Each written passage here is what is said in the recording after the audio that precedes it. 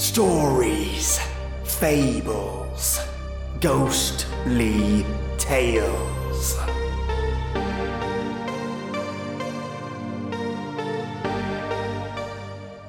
Humanity walks into a world unknown, an endless sea of hurricanes on a boat without sails. We've stumbled into a situation that has placed us out of our depths. Welcome, listeners, to a Creepypasta Friday, and I have for you the tale When Science Found God by Zacharias Frost. A tale about science, about a new and unlimited power that humanity was never meant to possess. So turn off the lights, turn up the sound, and get ready for something different.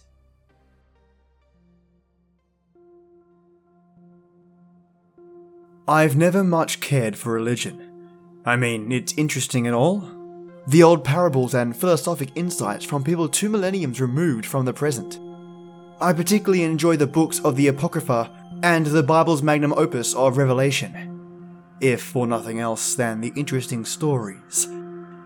Even some of the tenets, like an emphasis on strong family bond and moral stature, I can resonate with. But in terms of a giant omnipresent entity that created everything yet loves us unconditionally, watching our every move from unseen planes, yeah, I don't know about that. I still don't ascribe to a singular religious doctrine, but knowing what I know now, well, let's just say the title of atheist would be a little disingenuous. Staking my flag in that camp would contradict all the principles of which my life has been founded upon. Try as I may, I cannot in good faith deny or refute what I myself witnessed. Calling whatever we discovered God may in time prove a bit inaccurate, but there is no denying it. We found something. Science has at times become this sort of monolithic and infallible institution, one that suffers from the ostracization of fringe concepts that fail to breach the egotistic blockade. It is all too often wielded as a trump card to negate all that doesn't assimilate to the prevailing narrative. Too often outlandish claims are torn asunder because no metrics exist to properly digest them. For all the good it has brought, science is not and will not ever be an absolute. Nothing is. Absence of proof is not proof of absence, and what happened out there in that lab deep below the streets of Stockholm now stands as a testament in my life and all the ventures that humanity has yet to embark upon. It serves as an anchor, and if I ever find myself drifting away into the blissful seas of cognitive dissonance, it is there to remind me how small and naive I truly am. I graduated from UCLA with a bachelor's in physics, and an incredible opportunity landed in my lap. One of my professors had put in a good word for me with a lab out of Stockholm. I was contacted and offered an internship, one of dozens to be extended the opportunity. I accepted the offer without a moment's hesitation. From there, I uprooted my Californian lifestyle to move halfway around the world to the frigid north of Sweden. I was not prepared for the cold. Most of my summers were spent in a bikini, frolicking on the sandy beaches of Santa Monica and lounging in the sun. Sweden might as well have been another planet. Temperatures would plummet to a bone-chilling -30 in the winter. Lucky for me, though, I had a marvelous host family who helped me acclimate myself and integrate into Valhalla. I was brought onto the team and slowly began the arduous process of melding into the group. They were all incredibly kind and welcoming, but still, the feeling of being woefully outclassed by my colleagues was thick as tar pitch. The project consisted of over 50 men and women, all of them among the best the world had to offer. They hailed from Germany, Japan, Poland, Hong Kong, South Korea, and many other sovereign states. It was a melting pot of some of the greatest minds I'd ever met. Seeing them in their element and marveling at the way their minds hurdled asinine topics to delve straight to the cortex was altogether incredible, and more than a little intimidating. The expressed goal of the coalition was to study the behaviors of quarks, protons, and other particles in the subatomic realm, to further decode the complex world of theoretic energy matrices. By extension, the group also allotted resources to develop tools for observing and decoding quantum entanglement and string theory. These principles were still in the infancy at the time, and none of us could have ever imagined the enormous magnitude of the things that were to come. The lab had its very own particle accelerator, which I myself pretty much obsessed over from day one. Most of the concrete data, however, was relayed from the lab in Geneva, home of the Large Hadron Collider. I even got to see the magnificent machine in person on a few occasions. One thing that has always staggered me is the amount of incredible achievements capable when pursuit of knowledge guides the way. However, the complete polar opposite is also true. A curiosity without empathy all too often yields crimes against humanity. As you may already know, the Large Hadron Collider was the first machine capable of synthesizing the particle known as the Higgs boson. The machine is a particle accelerator built in a 27-kilometer loop. It uses a state of perpetual vacuum and temperature colder than that of outer space to accelerate particles to 99% the speed of light. These particles collide with one another, creating spectacular outbursts of radiation and results which are believed to be similar to that of the Big Bang on a much smaller scale. It is also through this process that the infamous Higgs boson can be synthesized. Some call it the God particle, but many physicists are not fond of the omnipotent moniker. It is in a way suitable though, as it is ubiquitous and can spontaneously manifest or dematerialize through processes which are not yet entirely understood.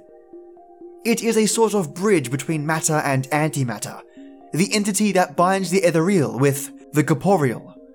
It is the place between light and dark, hard to define, as once light ends, shadow begins, and vice versa.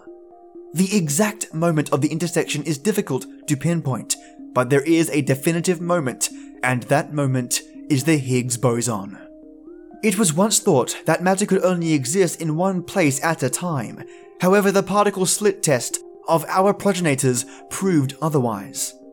A particle accelerator was used to eject electrons between one of two microscopic slits.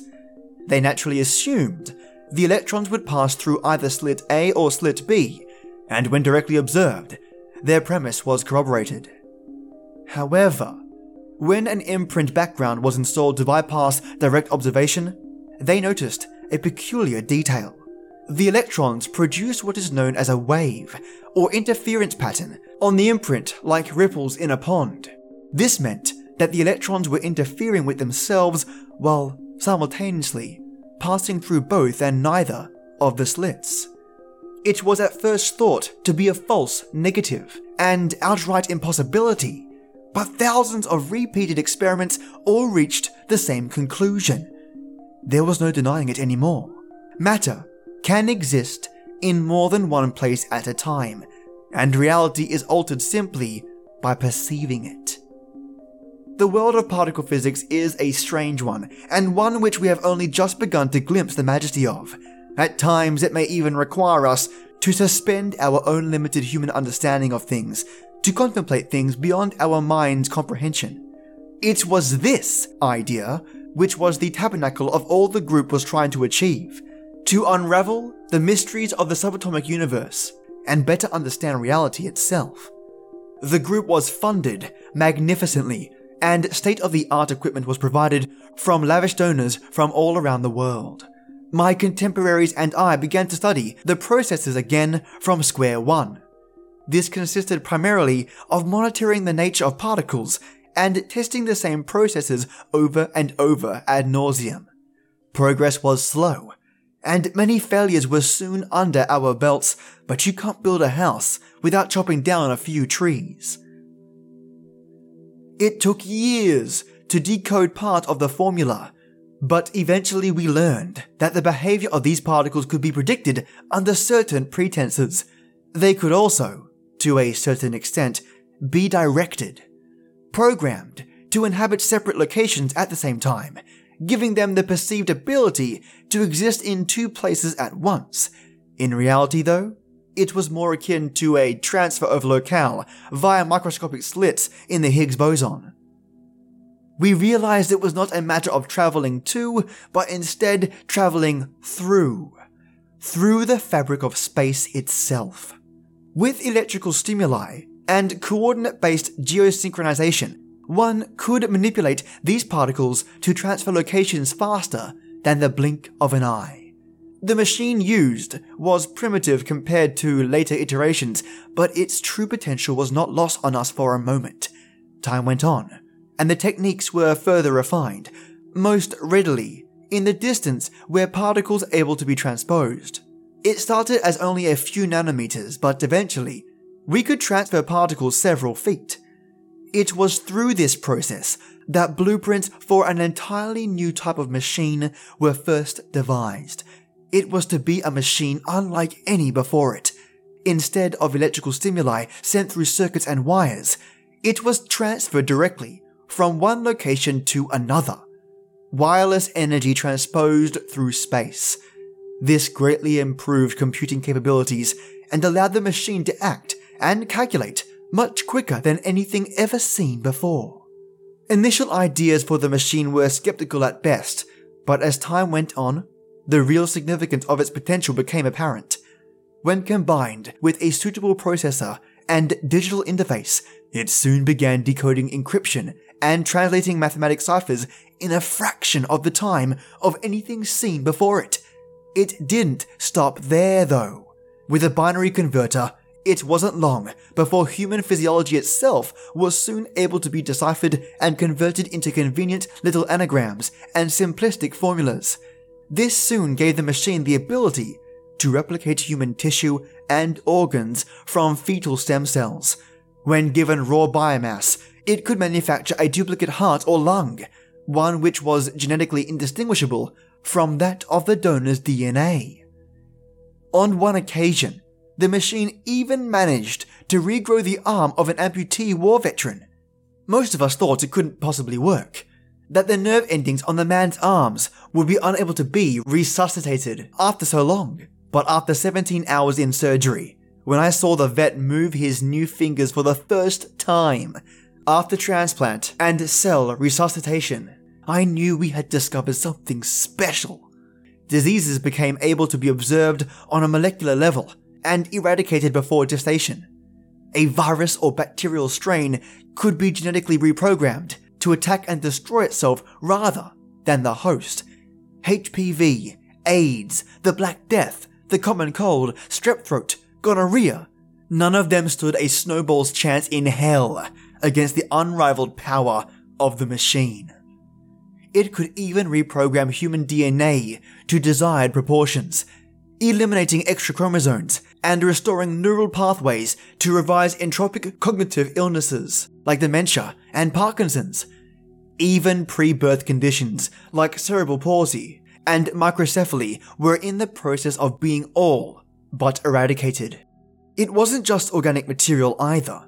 The machine could take a block of carbon and alter its isotopes to create carbon-14 and elicit radioactivity. This proved interesting for further power possibilities as the machine demonstrated potential for creating its own fuel source. But there was another more pertinent discovery. By changing the number of protons or neutrons in the atomic nucleus, the given element's atomic weight was altered, thereby turning it into another element altogether. The machine held the power to change the very building blocks of the universe itself. It could turn copper into gold, bromine into iodine. I think it was then that we first realized the scope of what it was that we had created. The application for the machine seemed endless. It could write books, clone living organisms, and alter the very elements beneath our feet. It was the philosopher's stone, the holy grail, and the all-seeing eye in one convenient little package. The Deus Ex Machina. The world's very first quantum computer was born. One important distinction I would like to make, despite the rumors. The quantum computer was not in fact an AI. It had computing power which was eons beyond that of a normal computer, and the ability to perform almost any task given to it, provided the necessary accommodations were implemented. For this reason, it was not allowed to make decisions for itself. Many in the group were justifiably nervous at the prospect of an artificial intelligence somehow gaining sentience and going rampant with the power of quantum manipulation. We really had no idea where our experimentation would lead us, and so the decision was made early on to prevent it from thinking on its own and going all Skynet on us. The computer was a beast of burden, happily doing any task given to it, but it was us that held the reins. That was when the bureaucratic trouble first began. A lot of donors for the project, and even a few of my fellow team members, had their own ideas on how to best utilize the machine. Every nation involved wanted it for themselves and had their own vision on how best to implement its capabilities. Several members of the coalition ended up leaving the project or being outright dismissed, promising to return with a battalion of lawyers at their back. One man was even caught attempting to smuggle data from the lab, and detained to await prosecution. The reigning project overseer was also relieved of duty. In his place, Dr. Henrik Lundgren assumed the role of Director of Operations. Dr. Lundgren is a dear friend and a brilliant mind. That's what makes his fate lie so heavily on my heart. It's a tragedy what befell him, but I won't act as though he wasn't responsible for stoking the flames. Lundgren managed to settle the group down and unite a divided faction of researchers who all held their own agendas. He made the executive decision to keep the computer in the hands of the international team and continue to study it for continued data analysis and eventual replication. All those who didn't abide were dismissed or removed physically as the need arose. Lundgren had toiled for years on development of the machine's virtual capabilities and decided at best to invest more heavily into it. It took months of development, but soon a fully functional Sims-esque program was up and running. The simulation was modeled to be an exact carbon copy of our own world, and held all the coordinating pieces within it, all the people, animals, and nations. Augmented control apparatuses were then developed to allow us the ability to view the computer's creation firsthand. The simulation it created was so visceral that none could even perceive that they were in a simulation at all. Test subjects were exposed to their own loved ones within the program, and could not distinguish them from their real-life counterparts. I even took it for a spin a few times. I was hooked up to the monitor via a neural cortex interface, and had my mind rendered into the simulation. I awoke to the sights of sunlight peeking through my blinds, and the sounds of cars outside. Around me on the walls were posters of Harry Potter, JoJo, and the X-Files, among countless others. I recognized immediately where I was. It was my childhood home, an apartment complex in Sacramento. The simulation was so detailed that even my old Raggedy Ann doll with the missing eye was there. My parents were both there and acted in accordance to how they would behave in real life. My dad even made new corny jokes in a fashion that suited his personality. It wasn't a memory though. It was an entirely new scenario concocted by my mind and the quantum simulation. My parents are both deceased in real life, and getting to spend time with them again was indescribable. Even if they were just simulations, the experience was profoundly cathartic for me. I ended up leaving the simulation in tears, overwhelmed by the experience and the ability to speak with my parents once again. It even made dealing with their absence a little easier in the real world. After all, I could now speak to them any time I wanted. I found myself never wanting to leave the Matrix. Dr. Lundgren subsequently questioned me about my experience, and I was all too happy to relay the things I had seen. He listened intently, with simple occasional nods and one-word responses. His grey face wore a smile, and cheeks dimpled in delight, but his eyes were far from the present, and worried. We held a meeting with all staff members sometime after. Lundgren stood and paced in front of the group, silent and mind-swirling in thought.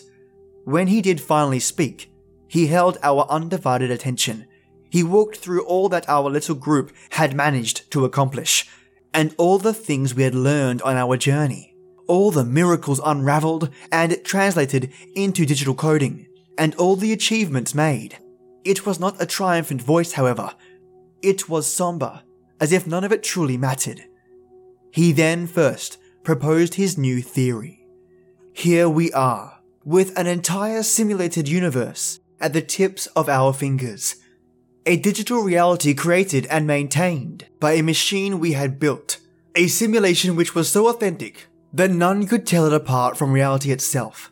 And if we had the power to create that, how do we know that our own universe was not the result of the same process?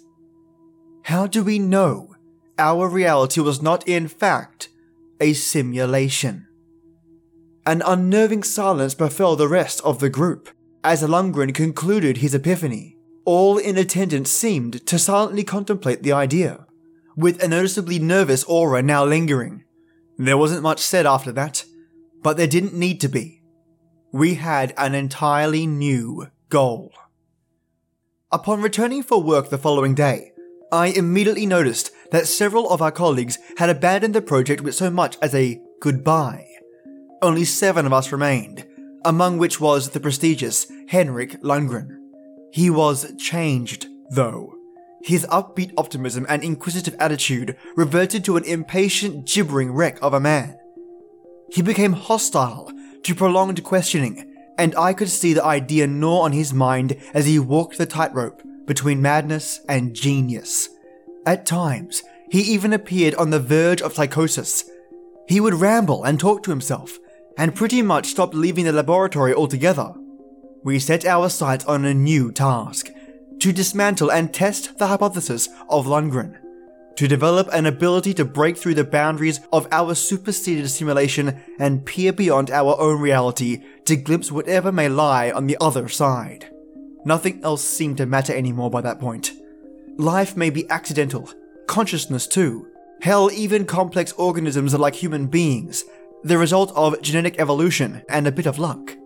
However, simulation is not accidental. It requires an immense amount of dedication, programming, and logistics, not to mention power and maintenance. The ability to synthesize digital worlds is not something learned or accomplished by accident. It takes time, resources, and brainpower to even attempt it. And even then, it's no guarantee. The one concept that was off the table immediately was that the theorized simulation was the result of a natural phenomenon or random cosmic alignment. If Lundgren's hypothesis was correct, and our universe was indeed a simulation, then someone or something had to be pulling the strings behind the veil. Powerful as the quantum computer was, even it did not have the ability to glimpse directly into higher dimensions. As stated before, it took commands only from us, and could only perform tasks which we could coherently articulate to it. We realized rather early that directly viewing outside the boundaries of the universe was likely not possible. The only option was to send a message. Through remedial experimentation and dozens of ponderous sleepless nights, we finally had a breakthrough. Our reality is based on laws of motion, laws of attraction, laws of physics. These laws cannot be broken accidentally, but with quantum technology they can be manipulated. Many believe that intelligent extraterrestrials were first alerted to humanity when the atomic bombs fell on Hiroshima and Nagasaki. Ours was essentially the same idea, demonstrating that we had the capability to toil with the quantum world in hopes of eliciting a response from a higher being.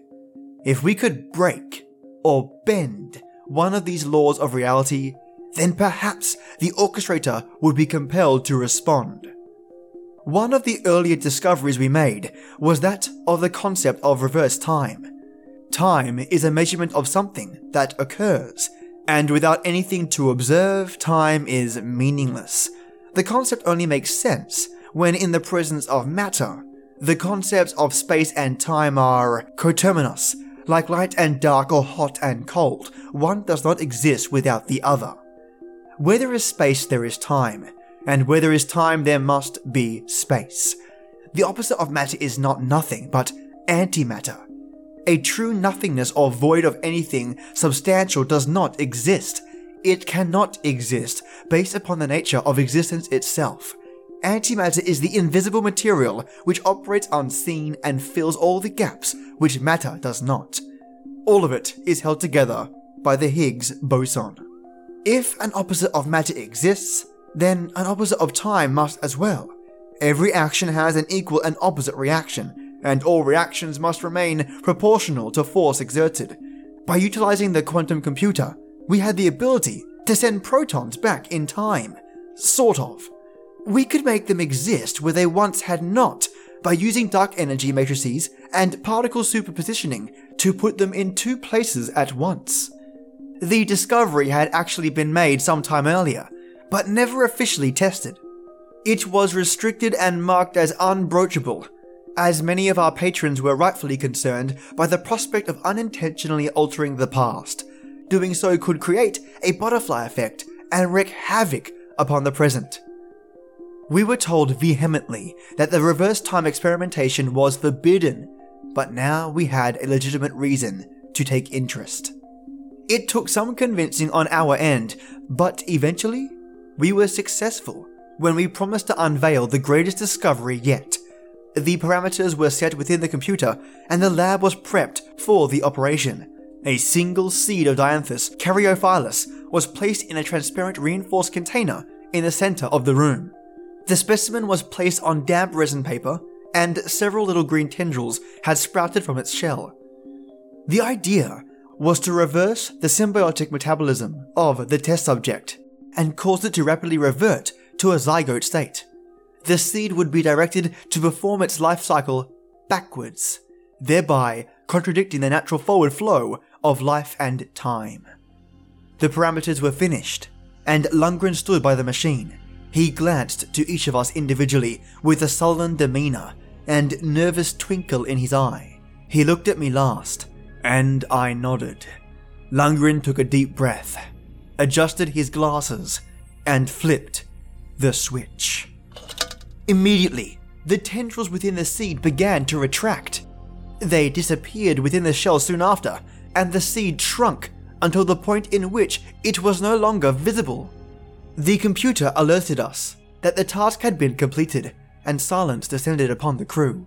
We stayed that way for several seconds, until a commotion from the computer drew our attention. An array of flickering lights and sirens began to wail like banshees, indicating an error of some sort. Suddenly, the seed reappeared and began to grow at an impossible rate. A mass of wriggling green tendrils erupted from the shell and pressed firmly against the case within seconds. It swelled within, and the chamber violently ruptured a moment later, sending shards of glass catapulting throughout the room. I managed to duck away just in time, but others in the group were not so lucky. One man, Reginald Diebeck, was struck with a shard in the neck. The piece cut a gash across his throat, causing a thick crimson to spill forth from his gullet. He collapsed to the ground as others began to rush to his side. Before we could reach him, the engorged serpentine appendages of the seed ensnared him, slithering around his neck and abdomen. Diebeck gurgled and terror filled his eyes as the green pythonic roots began to constrict him. I watched at a loss for words as Diebeck's wound sealed. His grey hair turned to a dark brown. The wrinkles of his forehead and bags below his eyes dissolved into his skin in a matter of seconds. The blackheads and liver spots on his cheeks soon followed suit. All of us watched, stupefied, as the process continued onwards and Diebeck appeared to age backwards. Diebeck had to have been nearly 60 years old, but in a matter of moments he appeared as though he was a young man in his early 30s. He then went young adult, then juvenile, then teenager. Diebeck screamed in terror as his voice cracked from a gruff, raspy tone to a high-pitched prepubescent shriek. His body shrunk in his clothes, and his extremities retracted within his coat. By the time we had reached him, he was gone. We didn't even have time to gawk, as our stupor was interrupted by the computer blaring a warning siren, and a flickering plethora of lights designated an external problem of some sort. The display was a failsafe designed to protect the computer from malicious outside sources. Most of us thought the firewalls of the quantum computer were enough to prevent any attempted breach, but apparently we were wrong. One of my colleagues scrambled to the kill switch. He was poised to throw it when he was halted by a sudden shout from Lundgren. Lundgren stood, eyes wide as dinner plates and mouth agape as he stared at the main monitor of the computer. The warning display had ceased, and only a single screen remained active. Upon it displayed a single loading bar, with approximately 20% of it being filled in. This indicated only one thing. Something was being downloaded. We immediately surmised that it must be a virus or other malware of some sort, a prospect once thought impossible based on the security measures of the computer. And yet the download persevered. All attempts made to restrict the download and halt its progress proved futile. We exchanged nervous glances at one another, torn on whether to pull the plug and save our creation from hostile insurgents, or allow it to continue to whatever ends. The call was eventually made by the investors outside the room, who had since been notified of the development. They demanded power be cut, and the machine be saved. The computer represented a colossal investment, and the costs to repair or replace it, if any damage were to ensue, was not something taken lightly. Begrudgingly, Lundgren followed orders and commanded shutdown protocol.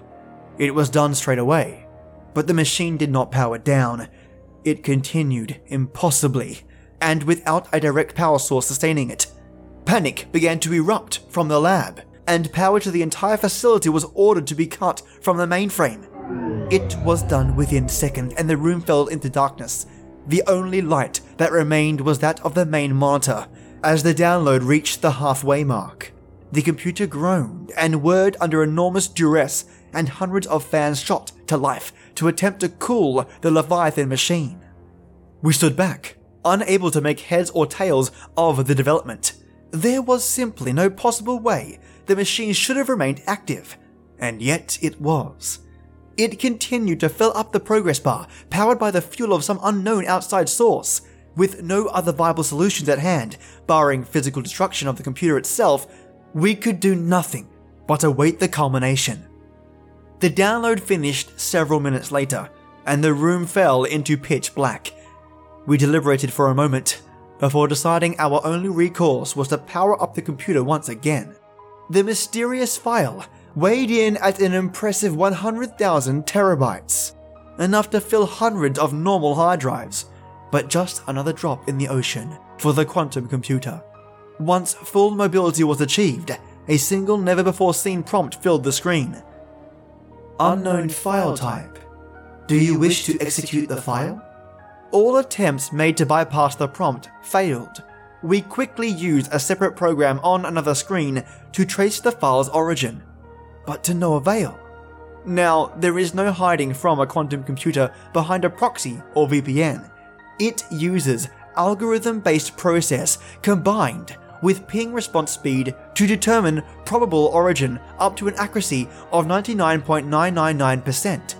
We're talking response time measured in millionths of a second. But for a quantum computer, it's like the ABCs. Sure, it gets it wrong once in every million attempts. Point being, it always has a guess. This time, however, we received a new message. Unable to determine file origin.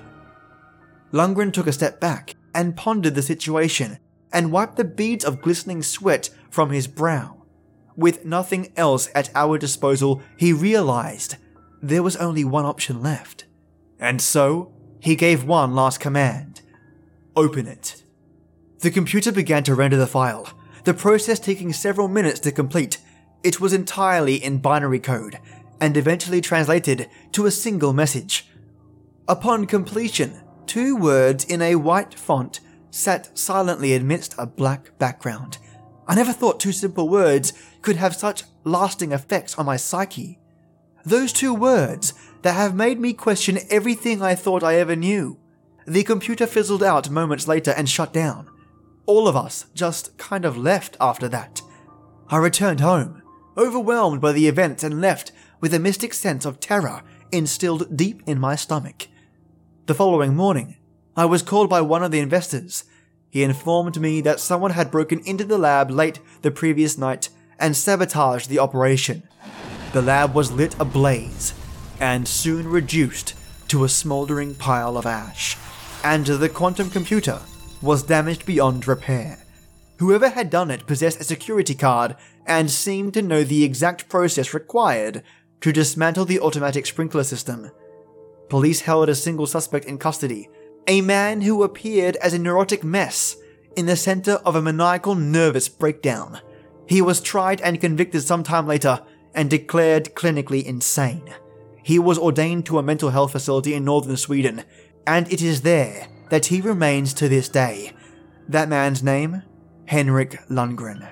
I've never been able to properly assess just what it was that happened that day. The event has left me shaken and confused in more ways than I could possibly list. I don't suppose I'll ever be whole again. I just can't be. I know the truth, the reason for our meager existence. We had reached out far beyond, and something answered our call. Whether or not it was truly what we would call God, I can't say. But I will say, after what I saw happen to Dybeck and what became of Lundgren, I can't think of a better word for it. I think God is something we never could have imagined. It holds us all within the palm of its hand, and with a simple flick of the wrist, we would cease to be. There is no love. There is no salvation. There is only that which lies beyond the margins of reality. One thing is also certain. It is watching us, and it does not want us meddling in that which we have no business seeing. We are set amidst an ocean of infinite black seas, and it was not meant for us to travel far. That final message could not have been clearer, and any time I find myself drifting, I remember those two simple words, relayed by the quantum computer in its last moments of life. Turn back. All credit of this fantastic story goes to Zacharias Frost. Please see the episode notes to his Reddit account, where you can find more of his stories. Wow, such an epic story. Do you think this could possibly happen? In all the multiverses out there, could this have already taken place? A quantum machine this powerful. The possibilities are endless, and the amount of destruction it could bring equally so. Do you think such a quantum machine is possible? Let me know. I'd be keen to hear your thoughts. And I hope you have a fantastic weekend, my lovely ghouls and goths. And I'll catch your awesome selves next Monday for a set of Japanese stories and something different. So as always, till next time.